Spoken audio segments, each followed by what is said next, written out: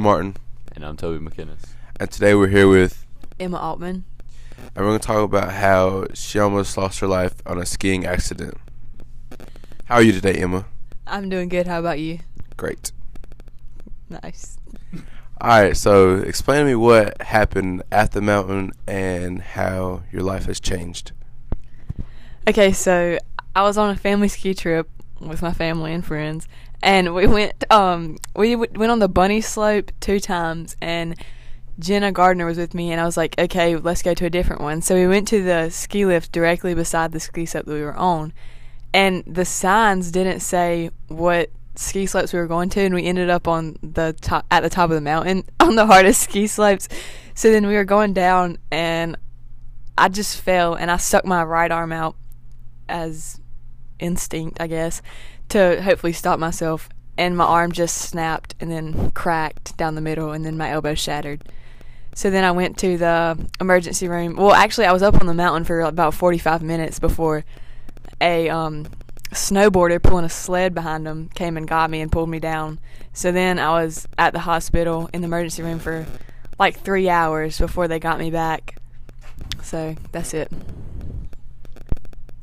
So we went to the hospital. What did they say actually happened? What were your injuries?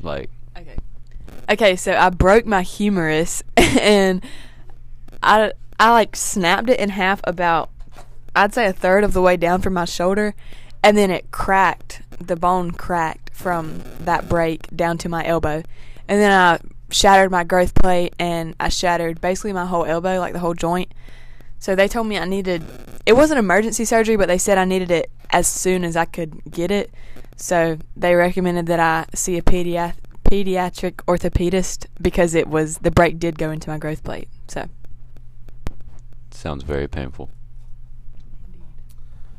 So you got the surgery, and I've been hearing something else happened after the surgery, like a couple of days after. Could you feel your arm or anything like that? no, I couldn't. So they said my radial nerve fell asleep, quote unquote, which just means that I can't feel or move my arm. And they said it could take up to a month for it to wake up, and it's partially waking up, but it's not all the way back. So, and also my recovery should be like 5 months. So a couple weeks later, what happened? Like, how are you doing? So I had to go back 2 weeks after my surgery for my post-op appointment to get my staples taken out, which I had 40 of all the way down the back of my arm. And they took my staples out, and it really wasn't that bad. The pain wasn't that bad. But I had taken a Percocet before I went because they said that my nanny told my mom that when my papa got his staples out after heart surgery, it was very painful. So I took a Percocet hoping to relieve some of the pain. But the pain wasn't even that bad. So then after they took it out, I went to take x-rays, and I was standing up, and I was holding my arm in the air, which I hadn't been doing because I had just been holding it right beside my body. And I was holding my arm in the air, and I just felt everything going black. And then the last thing I see is the corner of a table. And so then I wake up on the ground with all these doctors around me, and they told me that I passed out, and I hit my head on the corner of a table. So basically, I had whiplash, kind of, because it threw my head back so hard, and my teeth were hurting, and I had a knot on my head. So yeah, and I think I also had a minor concussion. That is crazy. So the true death experience was in the hospital, not on the ski slope. Correct. So Emma, how has your life changed? So I can't really use my right arm or hand at all. So the main thing is I can't do my hair. I can't like braid my hair. I can't put my hair up. So I have to get my mom to do it. And I can't type on my phone. I have to use my left hand. So basically I'm ambidextrous now.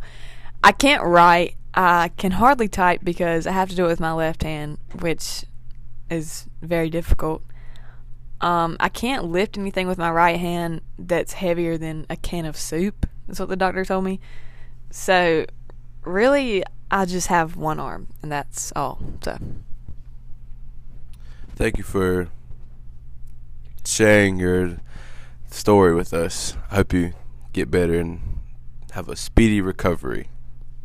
thanks.